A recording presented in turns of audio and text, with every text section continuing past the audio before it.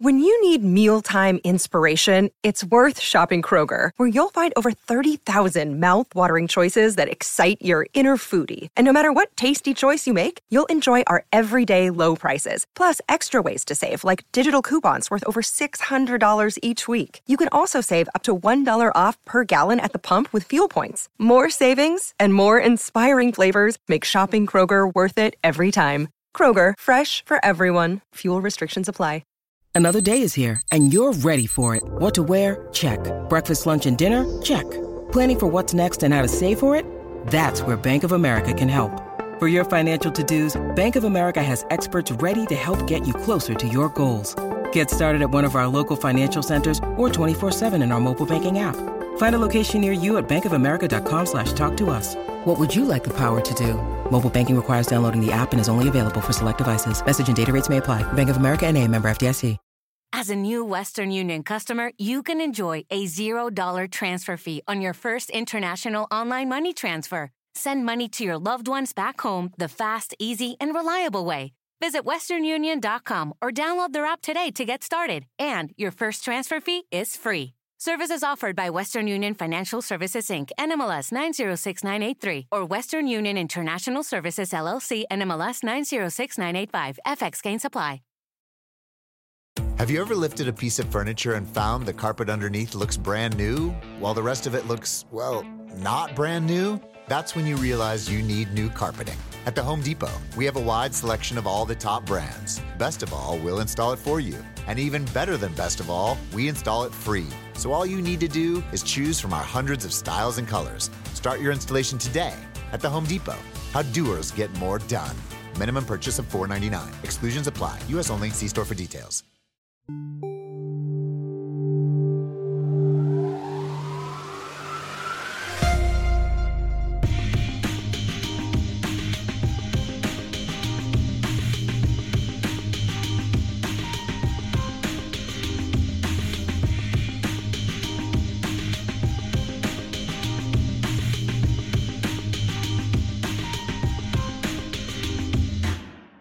Hey everyone, my name is Christian, and welcome back to Throughline, the podcast where we try to find the concept in non-concept albums. We're back again today with an album I actually know personally, an album that I've been listening to since it came out nearly 14 years ago. It's Snow Patrol's 100 Million Suns.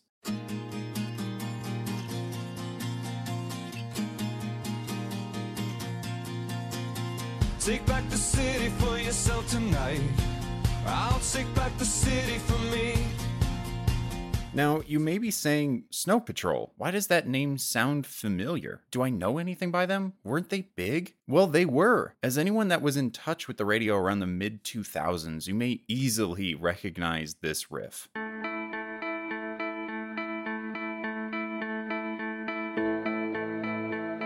We'll do it all.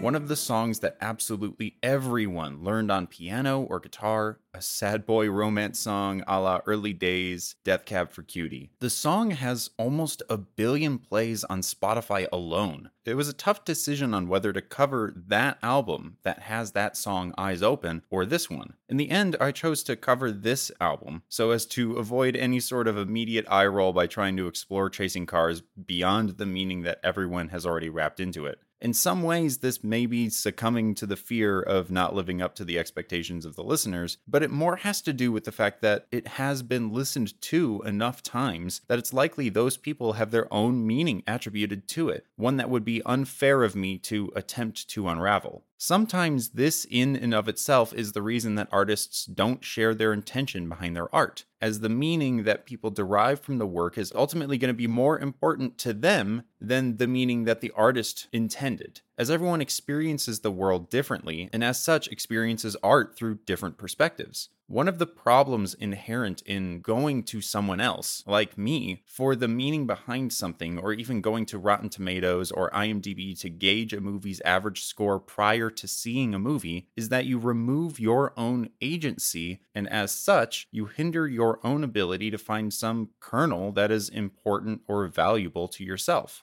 Now, obviously, not everyone has the time to see every movie ever made, to listen to every piece of music that comes out, and play every video game that you see on sale, but relying on the words of others to inform your selection and opinion for everything that you do minimizes the opportunities you have to really explore how something speaks to you personally. Now, that's not a very good advertisement for you to continue listening to this episode, or rather this podcast as a whole, but there is some value in listening to other people's perspective. Learning how something is perceived by someone with a different life experience does grant more texture than otherwise one would get on their own, similar to the benefit of having different minds work on the same project. So with all that being said, take these episodes as more of a starting point, a way into the material that you otherwise may have been turned off to for this or that reason. We want to provide perspective, not critique, an entry point, not an awards podium. So, 100 Million Suns, Snow Patrol's 5th studio album, released in 2008 to generally okay reviews. As with many of their other albums, this one was largely written by lead singer Gary Lightbody. He's a type of songwriter where he starts with hundreds of song ideas that are then whittled down. The band ended up narrowing down from over 200 songs to the album as it is. The goal was for a more lighthearted, bright sound than before, and I think that comes across fairly well in the music, a brighter mix of indie pop and rock than previous albums. The album peaked on the Irish chart and did fairly well on some others, ranking second in the US top rock albums, the UK albums, and Scottish albums. It has been certified 3 times platinum in Ireland and platinum in the UK, but had surprisingly weak numbers in the US despite its chart success, not even reaching gold status. With only an aggregate Metacritic of 67 and telltale signs of the album's middling success seen on Spotify, with none of the songs making it into their popular list, it's both not a surprise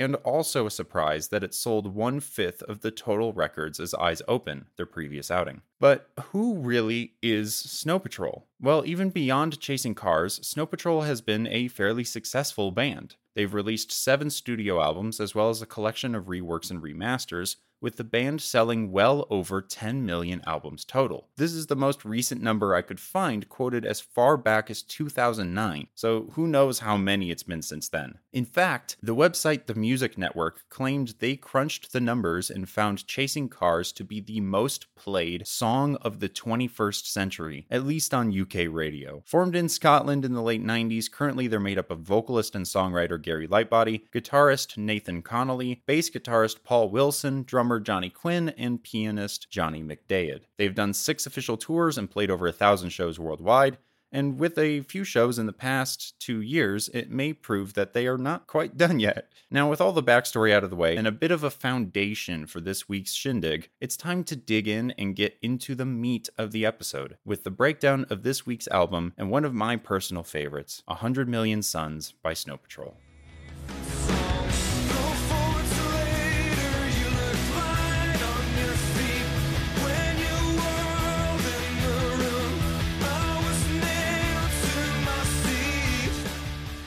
People have a habit of making a mess of things. Overcomplicating, overthinking, overpreparing, overindulging, overdoing. We speak in exaggeration, often embellishing or omitting details and stories to make them more interesting. And more than half of our entertainment relies on characters that have the communication skills of jellyfish. We are paranoid and quick to accuse or judge, and we are often stubborn, steadfast in our opinions, and standoffish to anyone who dares disagree. As a result, it's much easier for us to form an opinion about something quickly, based on our assumptions and our experience, than it is to change and develop an opinion over time, based on and open to new ideas. And similarly, it is easier to accept a simple interpretation than it is one that has the ability to challenge or confuse, especially within the turmoil that we bring upon ourselves as a result of our messy natures. But to challenge or confuse ourselves is to grow ourselves. By actively engaging with ideas that seem too complex to grasp, we allow ourselves the opportunity to gain the tools to better understand our world in the future. Much like using weights to exercise our bodies or puzzles to exercise our minds, so can we develop systems that exercise our compassion, our curiosity, and our insight. And one of the best ways to do this is to look beyond the most basic reading of a piece of media, to actively seek out metaphor and illusion, and to break it apart as a means of introducing depth into a body of work. Snow Patrol's album 100 Million Suns rides right along this intersection. It's really easy to view this album as presenting a story of a participant in a relationship that has a raging, passionate love for their partner, filtering through moments of difficulty, cracks in the veneer that show an uncomfortable state. Songs like Crack the Shutters, The Golden Floor, Set Down Your Glass, The Planets Bend Between Us, and Engines all present incredibly loving lyrics, bright and even joyful at times.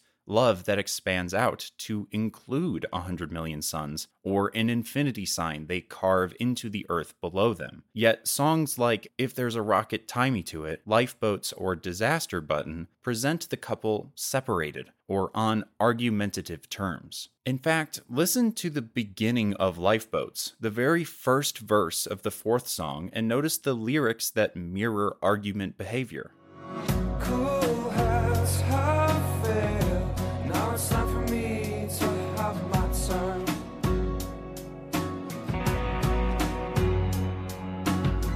Kiss me. Life is way too short to scream and shout. Let me get the words out before I burst. Cool heads have failed. Life's way too short to scream and shout. The references to the visceral nature of relationship arguments is clear here. And so we've established a theme, and it works for the majority of the album, if not all of it. Every song fits into this back and forth between a loving couple, moments of peace and light, and one that is in the midst of troubling circumstances, silences that are cold and icy. It all even wraps up in the lightning strike at the end of the album, a song representing this flash of passionate love that precedes a coming storm that threatens to swallow them before they find comfort in each other and come out of the storm on the other side stronger than before, each other's life raft. But what if we could find a weirder through line, one that introduces a new wrinkle onto the idea of a traditional relationship and gives us some other foundations to build new theories and gain new insights from? And what if I told you that this alternative through line could be something like, I don't know, a return to respect for Mother Nature in the tide of a post-apocalyptic world? Now, I hear your complaints. Christian, by opening up this Pandora's box of weird, what is to stop you from finding more and more outlandish theories every episode, removing the grounded nature of the 6 episodes that precede this one, and totally alienating your audience? To which I say, The X-Files was a very successful show. Conspiracies are hot. Conspiracies are in. But in all seriousness, the point of this exercise is not to be LOL so random, but to double down on the point of the podcast, providing a new perspective on an album to gain a better understanding or appreciation for the music and maybe find some new ideas in the process. So let's crack it open. We have 3 things to figure out here. How the world is post-apocalyptic and why that's important, how Mother Nature is represented and contributes to the theme, and how the romantic bent of many of the songs ties into the other elements and helps ground this into an actual meaning. To best understand the world being presented here and expand on the other 2 themes, we need to first find the nature connection itself. The most obvious indicator of any sort of naturalistic connection is the fact that all but one of the songs on the album, Set Down Your Glass, references nature or some aspect of the outside world. Even the 3 movements of the lightning strike, the 16-minute album finale, each have their own nature-connected lyrics. The chorus of Lifeboats is a prime example of this heavy connection, tying the meaning of the song into loads of landscape metaphors. Flashed up in our wildest dreams, the dark red blood streams, stretching out like plastic ice. The veins of you, the veins of me, like great forest trees. It's clear that the band wants us to know that nature has an important role to play in the meaning of the album as a whole, a callback to our more primal and emotive selves, even referencing primal music in the opening song. But avoiding metaphor for a moment, what's the reasoning for this combination of natural imagery and the more primal human state? Why are these core tenements on the album key motifs that recur so frequently? Well, remember what I said about a post-apocalyptic setting? In such a state, the default modern rendering of such a scenario sees a lot of cities and civilizations crumbling, overtaken by plant matter in the unceasing encroachment of nature, as well as a human return to barbaric means, violent and animalistic traits becoming the more prominent. In this world, the connection to nature is not just strong and all-encompassing, it's also inevitable. And we have proof of likely a nuclear-induced collapse in at least two ways, or rather two songs, If There's a Rocket Tie Me to It and Disaster Button. Not just the lyrics of these songs either, but the titles. These already sound related to nuclear devices, one being the actual device to carry the weapon, a rocket, and the other being the one to launch it, the button. Interestingly, neither of these songs use these titles in the lyrics, an element instead above the meaning, working to inform and influence it, and as such definitely can't be overlooked. If we look at the lyrics of both, we get even further evidence toward a reference toward nuclear explosives or an end of the world. Listen to the chorus of the first song and pay attention to the middle two lines especially.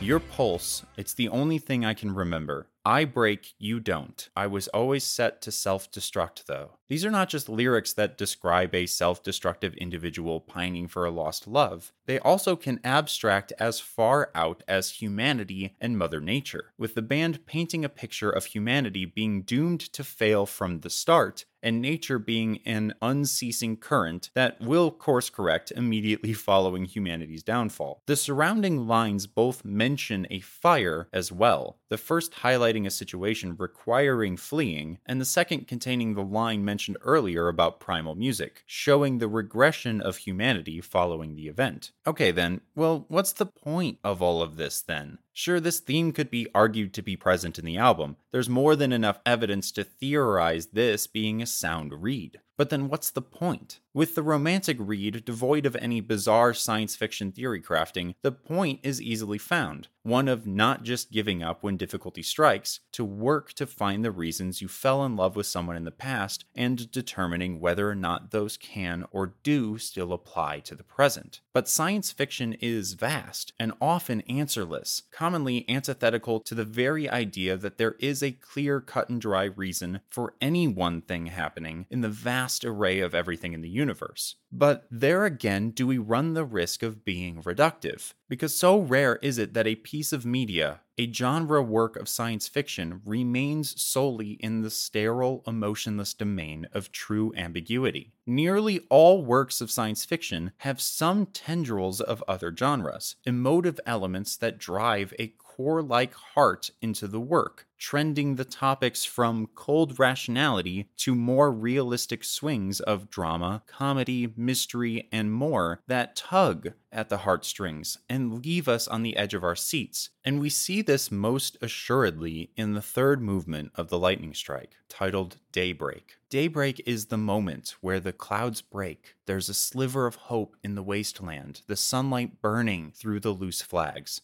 Although technically that line happens in the second movement of the song. In fact, listen to the second verse of this section and notice the particular joy in the scene being set.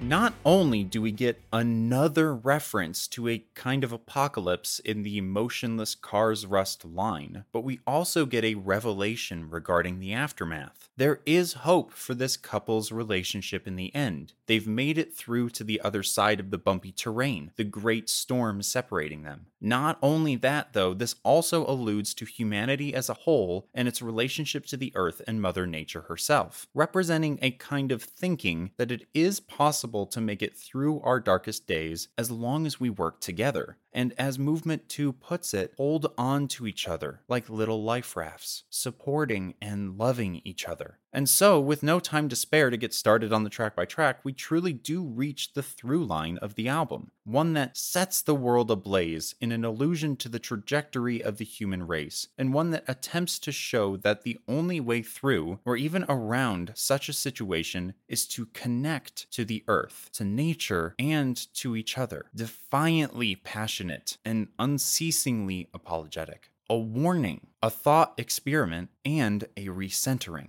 Now, there are plenty of themes that still need to be unpacked, and there's really no better way to do that than to go song by song. So let's, of course, begin with the beginning.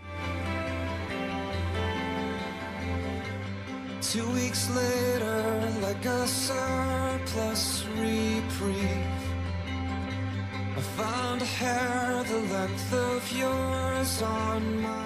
If There's a Rocket Timey to It is, first of all, a mouthful, second of all, a bastard to type, and third of all, really quite fundamental in setting the stage for the rest of the album, story-wise and tone-wise. Obviously, it would be weird if the first song didn't do this, but I'm sure we'll find an album that's first song is not just about setting the stage someday. Here, we begin with an interesting theme regarding uncentered time, in the way that the story beginning to unfold is one that jumps back and forth between past, present, and future. The verses all reference a time after the collapse and seem to show a relationship struggling to navigate this change, possibly being separated by a sea, as referenced in verse 3. However, this verse also includes lines referencing how the memory or thought of his partner is what keeps him going. Sensitive to the nature of the world around him, every hum and echo and crash beating his cave, his primal home. And here is already where we start to unravel the connection to the earth, to nature as a romantic figure, or at least a caring, loving one. If There's a Rocket represents this small flash of connection, a moment just following the collapse where the main character binds himself to another, taking a small piece of them and finding an innate connection through its small embrace. A heartbeat at the tip of his strangulated finger that matches the heartbeat of the other person. In this moment, the protagonist is noticing the wonder of the world, unfiltered by civilization, feeling the dust-to-dust connection to the earth. And in Crack the Shutters, this adoration blossoms. Crack the shutters open wide, I wanna bathe you in the light of day, and just watch you as the rays tangle up around your face and body. On the surface, again, what appears to be about a couple lovingly taking in each other's company in the cozy, still hours of the morning, again takes on allusions to landscape and scenery with the line, "Your hills and valleys are mapped by my intrepid fingers." This occurs immediately before the chorus sings about letting in the morning light and allowing it to paint across the bedroom, much like the sun does the landscape through clouds. The small longing from the previous song has turned into love, a love for the simple aspect of the moment, free from responsibility and free from the worries of time or place. Now, before we get too ahead of ourselves, it's abundantly clear in this song that it is really about a man enjoying his company with his partner, living in the small beauties, consistently hard-eyed. In fact, it's really a monumental stretch to say that this song is about a love affair between a human and the earth, just as much as it's difficult to say sincerely that the album is post-apocalyptic. But what this reading allows, at least here, is the opportunity to point out lines that don't seem to make sense within the context of the album. And providing context, whether silly or not, we can work out how they interact with the rest of the song. Specifically, we are looking at the lines at the end of verse 2. Your hills and valleys are mapped by my intrepid fingers,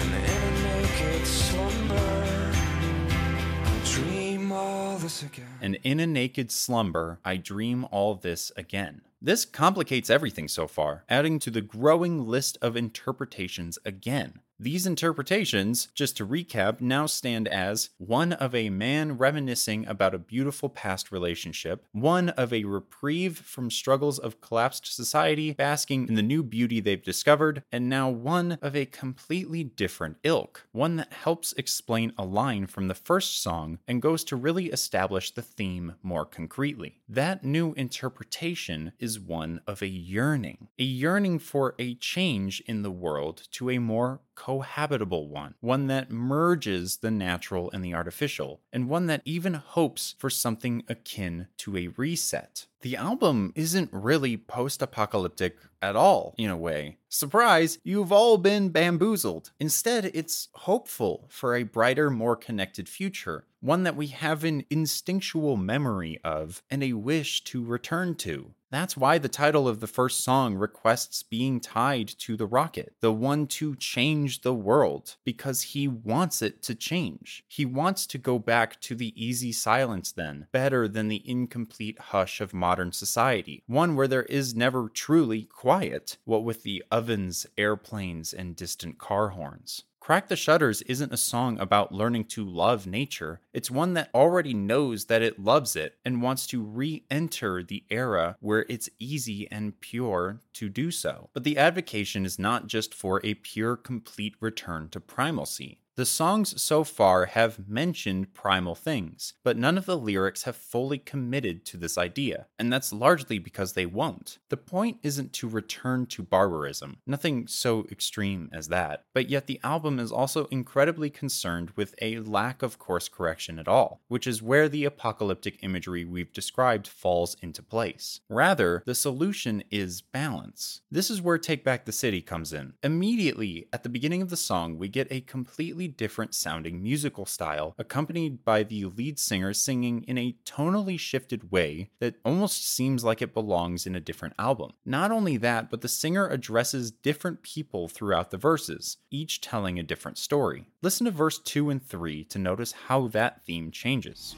God knows you put your life into its hands, and it's both cradled you and crushed. But now it's time to make your own demands. Whoa, whoa. All these years later and it's killing me. Your broken records and words, 10,000 craters where it all should be.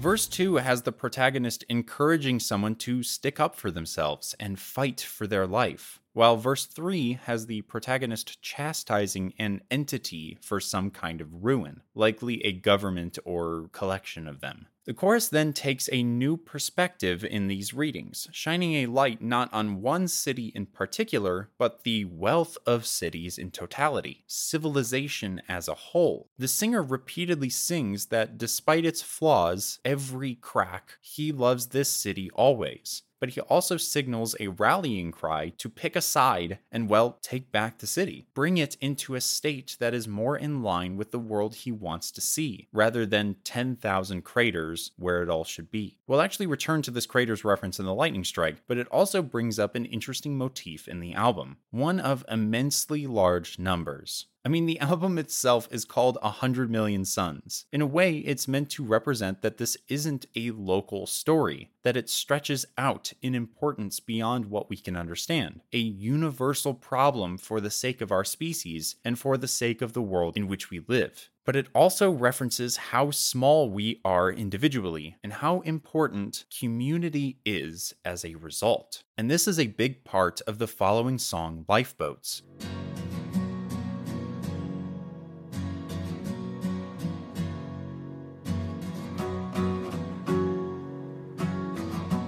The idea of dreams again returns here, but with the added wrinkle of including a reference to nightmares. While the first 3 songs are uplifting and encouraging, this one has an element of doubt and fear. As we've shown before, the song is littered with references to arguments, and the chorus of the song has somewhat unsettling descriptions of how important our connection with the earth is. The protagonist sees himself in his dreams as a part of the ecosystem, his veins removed from his body and stretched out into the world, one rife with blood-red streams. These visions of a dangerous future slowly weave into nightmares later in the song, until he is shocked out of it by someone else, someone that really cares. And this is finally where we're able to rest on some semblance of sanity for the love interest character. This character exists throughout every song as the main interaction the protagonist has, but it's been difficult to this point to pin down if it's a lover, Mother Nature, an ex, etc., because pieces of all of these exist within the storyline depicted song to song. But that's the point. This isn't one person. This is a community. This is many people or entities who in some way are connected to the protagonist and provide assistance, guidance, or connection at various points in his realization of the purpose and goal. Pushing for a better future, yearning for change, is not something that reasonably can or should be done alone. It is this person, this community, this connection in lifeboats that snaps him out of his paranoia of the future, the frightening path that he premonitively views in his dreams. And that connection is furthered and wrapped into a new love in the Golden Floor.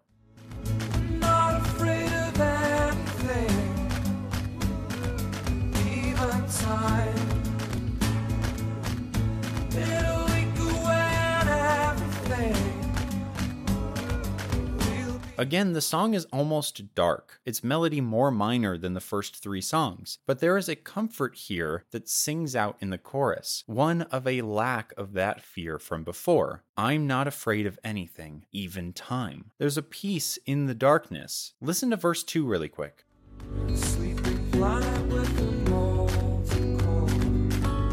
From above we cut a slow H shape, much more. A sleeping planet with a molten core. From above, we'd cut a slow H shape and much more. The idea of a sleeping giant goes along with the themes of Apocalypse from before, but mesh more into a conversation about the eventual and inevitable demise of humanity, the iron core of the earth no longer raging but embers, merely molten. However, he feels an indefinite love, carving out a figure 8 shape, or rather an infinity sign, into the ground below them. Their connection transcends time, a permanent mark on the history of the universe. But just as much as there is hope for an endless future, it is only human to look back upon what has already happened and feel a mixture of grief and existential dread at the amount of time that has already passed, and how little of it we can truly remember. Please just take these photos from my hands.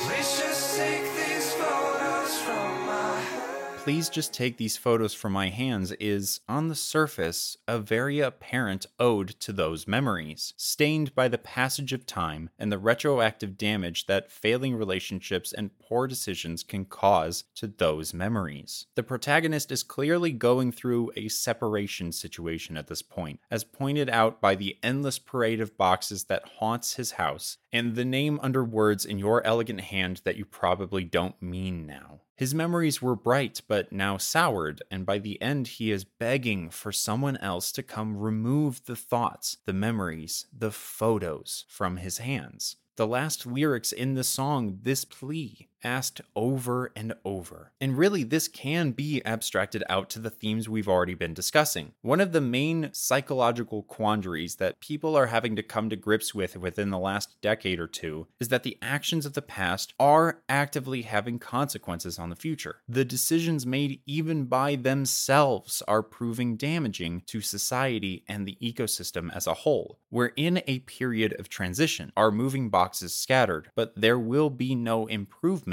until we forgive ourselves for the mistakes we've made and stop idolizing the past and rather look forward to the future to right things then. But we haven't quite yet reached the future in the next song, Set Down Your Glass. And I'm shaken, then I'm still. When your eyes meet mine, I lose simple skills like to tell you. A very light song that opens the back half of the album. The lyrics see the protagonist embracing the present, repeatedly referencing that all he wants is now, or that he has painted a picture of the two of them to look like them forever as they are now. This song sees the other individual as an individual. There are no other apparent interpretations here. There are no complex thoughts, no crazy illusions. He is grounded and in love and is sharing time. In fact, this is one of the only songs on the album that does not reference nature or contain apocalyptic imagery in any way. However, we are able to notice a particular theme that doesn't just exist here, but stretches throughout the album. Rather than only making it clear that the protagonist relies on the other, there is a mutual leaning, a mutual trust that occurs here. It's light in this song, mentioning that she will sew him as good as new and that he knows she will, but it showcases this necessary bond of trust that carries throughout. And in The Planets Bend Between Us, the album lifts up further, adding back into the fold the nature and landscape imagery. The winters mark the earth. It's floored with frozen glass. You slip into.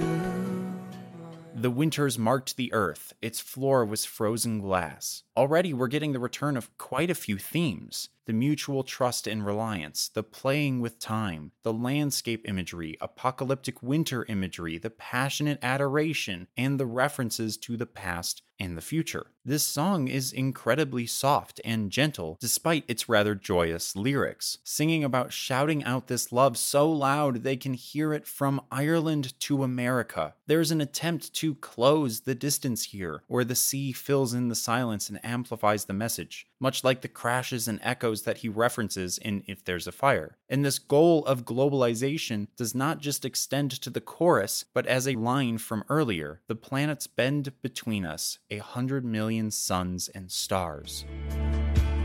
The planets bend between us, 100 million suns and stars.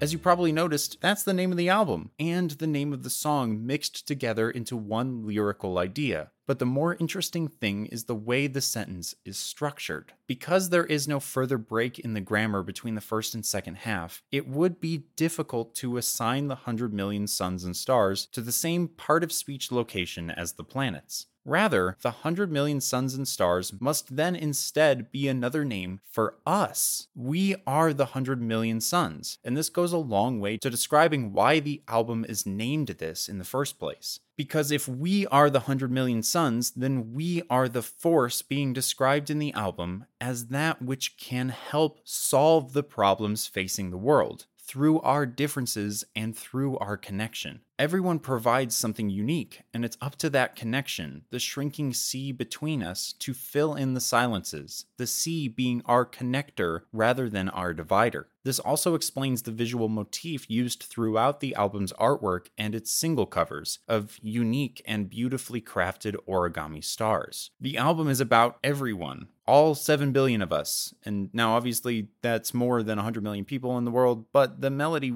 works better with the longer phrase. But as we begin to find the connection between us and the album's joy starts to climax, we suddenly find ourselves in a new downward trajectory in Engines.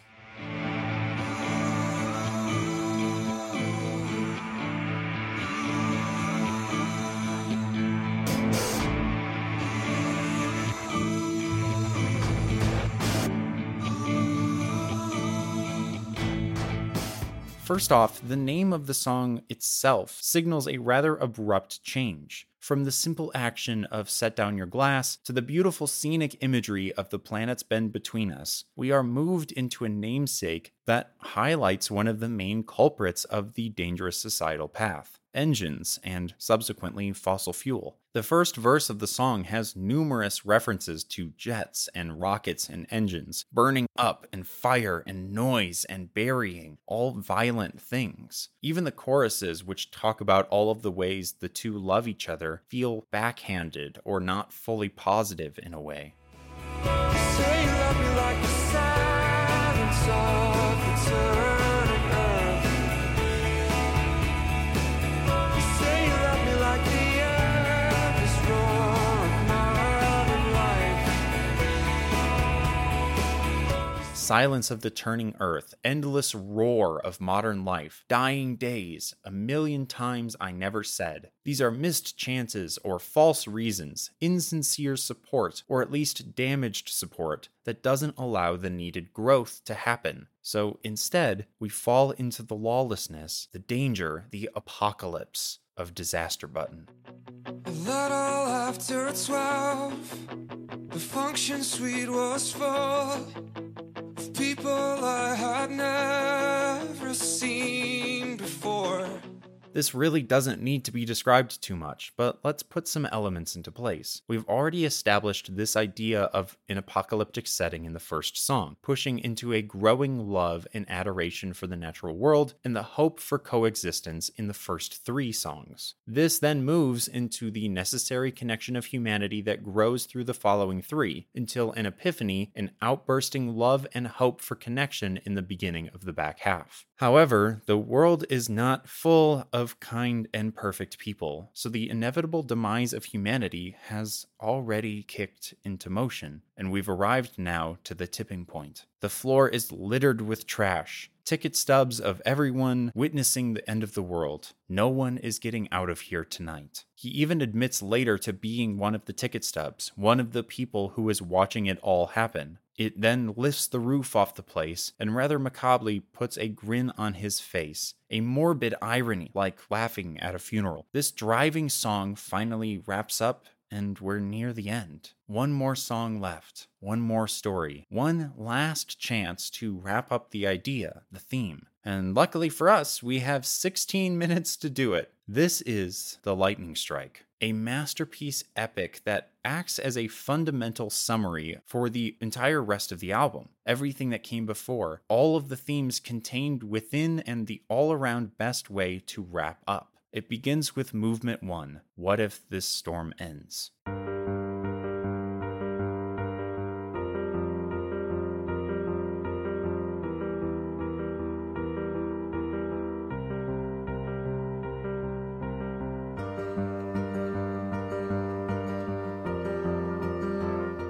At the end of Disaster Button, we established that we're in a bad spot, story-wise. The world is ending, the cards are played, and the beginning of this movement establishes this tone in seconds, an ominous piano riff in an atmospheric layer. This movement is rather peculiar, lyric-wise, however, because it is presenting 2 different ideas simultaneously. Firstly, we get a kind of primal fear, worry that the world will never be the same following the storm, this turbulent moment at the end of Disaster Button, even referencing the planet's last dance. Yet, we are also getting an anger, one that has not been apparent for the rest of the album, except for possibly Please Just Take These Photos. Take a listen.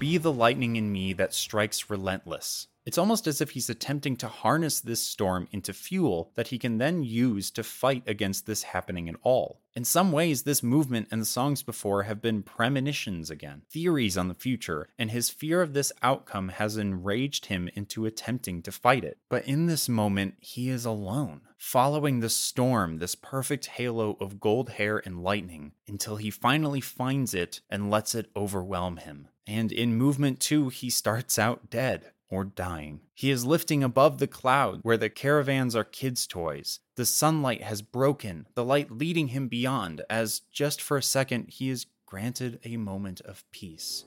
Worried on everything. sound. This is the safest place you found. The only noise beating out is ours. Listen and see from haunted charts. But just as he is about to pass through, the trend of faith providing this passage bucks, and something repairs him. The perspective has switched from him to the one helping him, or witnessing him being helped. The end of the world has happened, but when all seemed lost, and he appeared unable to effect change upon his death, he is revived, repaired by more than glue. And the final verse of the movement sees someone caring for him, commenting on him being alone, and remarking that he is now safe. A similar snapback to reality such as the one in Lifeboats, a rescue from the nightmare. And it is this connection that fuels the rebirth in Movement 3, Daybreak. Something was bound to go right sometime today. All these broken pieces fit together to make a perfect picture of us. It got cold and then dark, so suddenly it rained.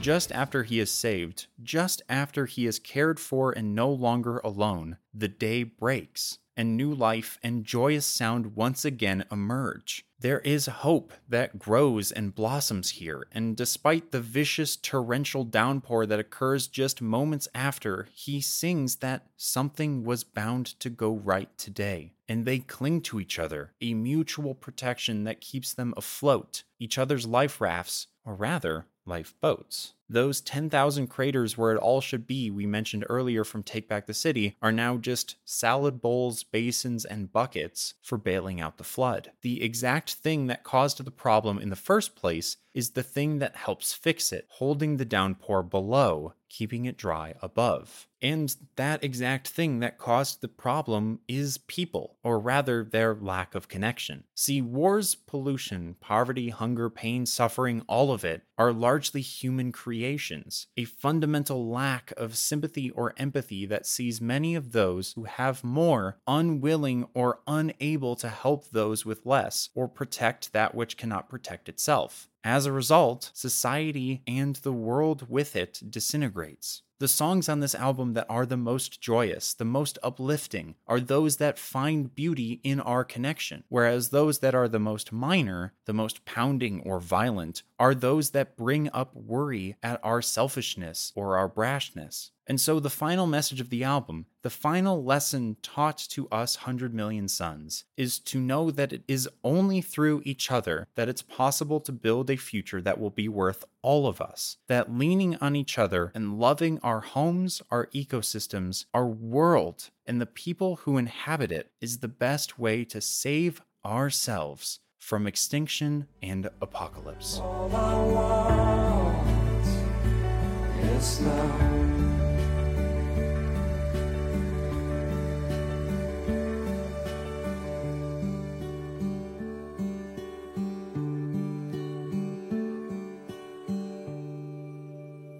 Stick around after the break for a quick rundown on what the artist and fans have said about the album.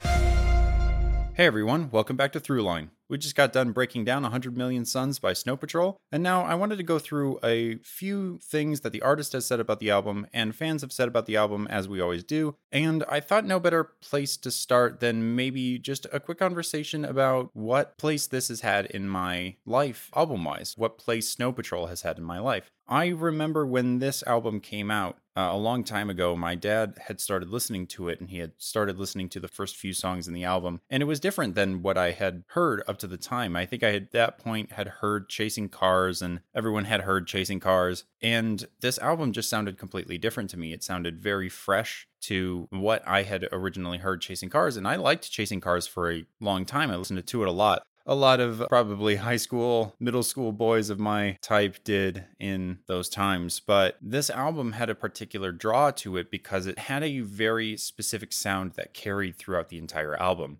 And that's one of the more interesting things about some of the later Snow Patrol projects is that they did have a tonal quality that carried throughout the entire album. Fallen Empires that came after this was a different kind of sound. It was a little bit more electronic, maybe a little bit more repetitive, but it had this overarching brightness, this kind of very expansive, high production quality sound that managed to feel grounded for the entire album. This kind of spoke to me. I am the type of music listener that listens to albums when I'm in a particular mood or in a particular setting. For example, when you're sad, you listen to sad music. When you're happy, you listen to happy music. And it is that togetherness with the music that gives you a little bit more of an understanding to how you're feeling and maybe a way to work through how you're feeling. And this album had that particular feeling to it. With all of the landscape imagery and all of the spacey imagery, it felt like a very bright kind of summer-like album. And what's particularly interesting to me is that not only do some people have the same connection to a thematic idea or a feeling in this album, they feel this theme in an entirely different way than I do. A lot of the reviews on the album and a lot of the personal connections to the album all treat it as this fall or winter type feeling, an album that you put on during the colder months as a sense of warmth or to go along with the feeling of the outdoors.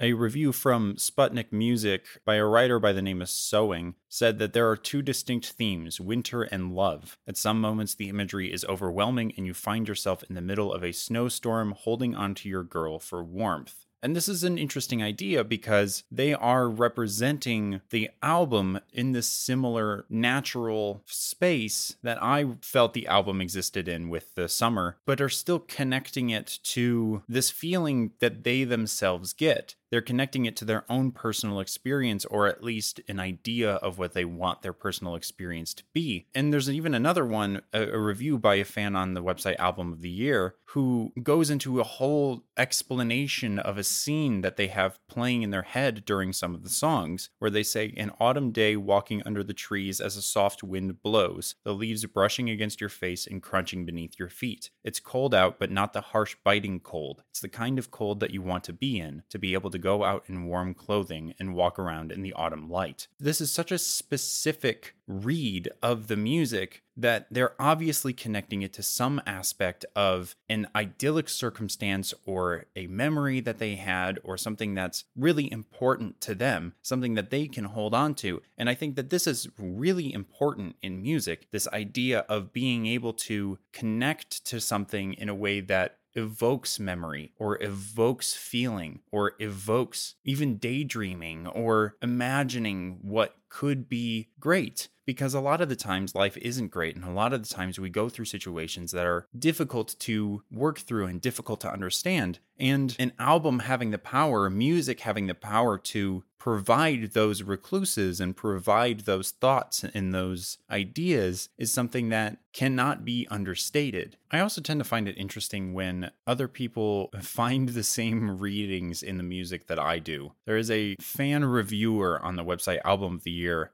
who, upon listening to The Lightning Strike, found a similar apocalyptic bent to at least that song, especially in the last section, Daybreak. They say, while the song itself is a love song, using the storm as a metaphor, I see it as more. As the track progresses, I see it as an apocalyptic event that occurs. Part 1 being that event, and these two hunkering it out somewhere safe. Part 2 is when they get up and look around to see what's left of civilization, trying to comprehend it all, when part 3 is them getting together and being able to make it through stronger. The fact that somebody else read an apocalyptic bent to the album does lend my crazy theory a little bit more credit, but it's also interesting in that it does evoke this interesting conversation that a lot of people in literary classes or in school writing essays about different books that they read and hearing the different interpretations of things and thinking that, oh, there's no way that this was intended. There's no way that this was the actual reason for this to exist, where it is possible that those things are true. It is possible that those interpretations are correct, because if more than one person can achieve the same conclusion, then there may be some purpose for why that was included in the first place.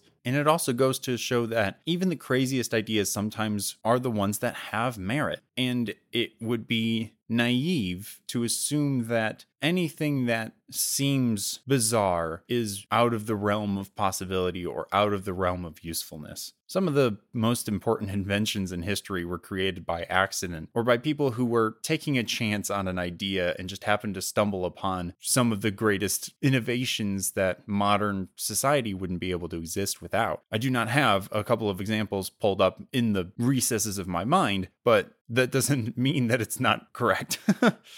And there's another aspect of this that's also interesting, where Gary Lightbody is a writer that has suffered from a lot of writer's block. And this was most evident in Fallen Empires, and then also the fact that their most recent album came out nearly 6 or more years, if not more, from their previous album. But even though he suffered from this, he's still written, this is their 5th studio album at this time, and there's an authenticity to a lot of the things that he writes, in that some of it is taken from his actual life. Another really good lesson for anyone writing or anyone reading or anything like that, that the easiest way to write is to pull from experiences in your own life. And you can take those experiences and change them. It doesn't need to be exact. And I think that's where some writing professors tend to get this idea a little bit twisted, or even some just writers themselves, is that writing what you know does not mean writing exactly what's happened to you. More so, it means building off of experiences that you've had in ways that suit the narrative idea that you've come up with in a more grounded and realistic way. I mean, as the saying goes, all the best lies have a little bit of truth to them. And if writing is one big lie, then there is some element of truth that must exist in order for it to be the best. And this interview with the Daily Telegraph, Gary Lightbody was saying that he was caught in a devastating storm in Glasgow one night with 150-mile-an-hour winds, which is crazy, trees falling down, but he just went outside and he said it was thrilling. There was this howling wind, but it felt like silence, as if our senses were being too bombarded to cope with what was going on. So the record was born out of that feeling of two people having a protective shell around each other. So he took this experience that he had and he wrapped it up into the meaning of, this is specifically talking about the lightning strike. And that's a really interesting idea that adds an element of intention behind the album, which is one of the things that we always try to look for in the podcast, and goes to show a bit of subtlety or a bit of complexity to the album that seems like it was difficult at times for some people to see. One of the things that I've noticed a lot while doing research for this section, while looking through the reviews and looking through the comments made by people who did or didn't like the music, when I was doing this research, there were a number of reviews that ripped apart this album in a way that is entirely unfair to what the album is trying to accomplish. Because I have this theory that not all works of entertainment in their specific field can be judged on the same scale. A lot of movie reviewers and a lot of music reviewers and a lot of video game reviewers and all of these different critics judge every work based on the same set of criteria. They judge a work based on some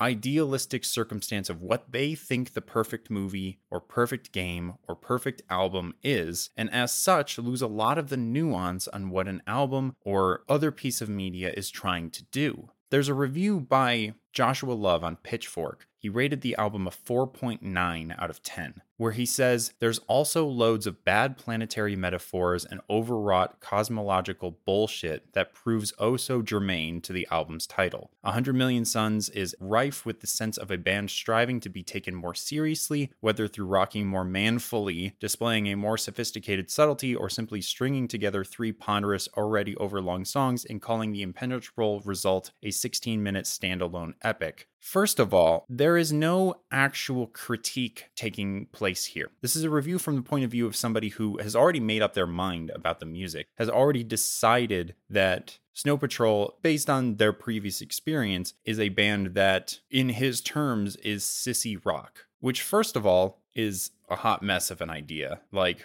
just because something doesn't appeal to your specific idea of what masculine music is, which is a concept that is kind of bananas to begin with, doesn't mean that it is in the realm of needing to be criticized for doing something different. Snow Patrol has already proven that they have a market for the type of music that they make. Snow Patrol has already proven that they have fans that will listen to their music in terms of almost 1 billion streams of one song of theirs on Spotify alone, and millions of people who listen to their music every month. This is something that we talked a lot about on the podcast, but the idea of reducing an album down to a single word definition or a stereotypical box or set of ideals that you think aren't worth your time is not only unfair to yourself as a music listener, but also unfair to the people who read what you put out. Now, there are bad albums, there are bad pieces of music, and there are bad pieces of media, but it is not in and of itself. Those things are defined on their own scale and not on the scale of what the album is trying to accomplish. If the album is accomplishing what it's trying to accomplish, which is being something that is comforting to people, is being something that is connecting to people's base emotional ideas of romance or ideas of how they want to see themselves in a life with a lifelong partner or in those types of circumstances, if it is accomplishing the things that it is setting out to do, then it can't be a bad album because it has achieved its goal. Its goal should be the only thing that the album is measured against. And with that idea in mind, a lot more albums that are lower rated would be much higher rated and would not have the same kind of stain put on them by people who are unfairly accusatory to the ideas presented within them. Just because something is easy to digest, just because something is easy to understand, does not make it bad. And one of the really wonderful things about this album and about the way that the band started to approach the album and writing it, and goes along with the idea of people taking comfort from the album, is that the band was in a much brighter place writing this album than Eyes Open.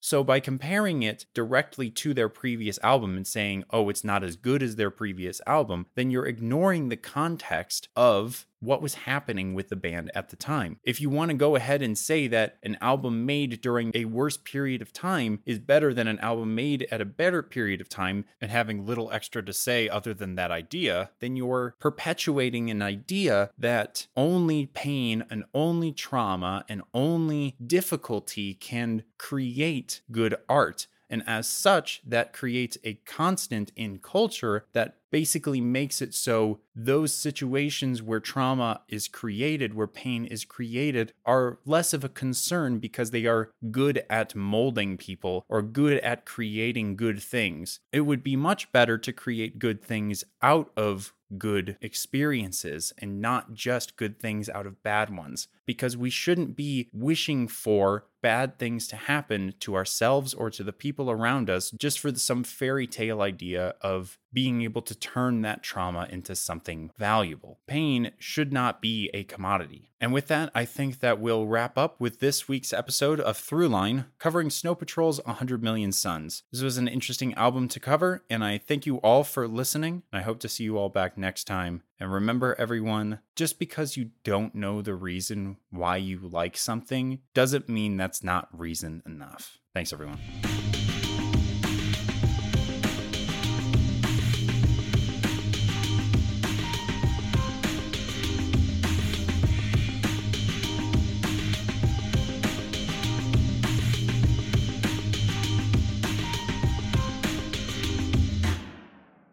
Have you ever lifted a piece of furniture and found the carpet underneath looks brand new, while the rest of it looks, well, not brand new?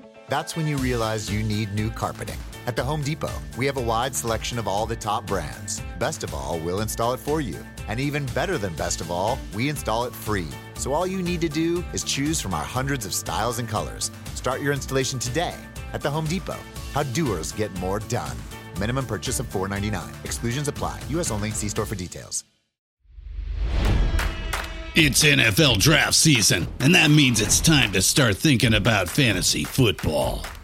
FantasyPoints.com features industry-leading experts and prognosticators using proprietary hand-charted data to help you score more fantasy points. FantasyPoints.com is the place to go for whatever kind of fantasy football you play. Whether you play fantasy football, daily fantasy sports, or do a little bit of everything, Fantasy Points has the meticulously researched content to guide you to victory.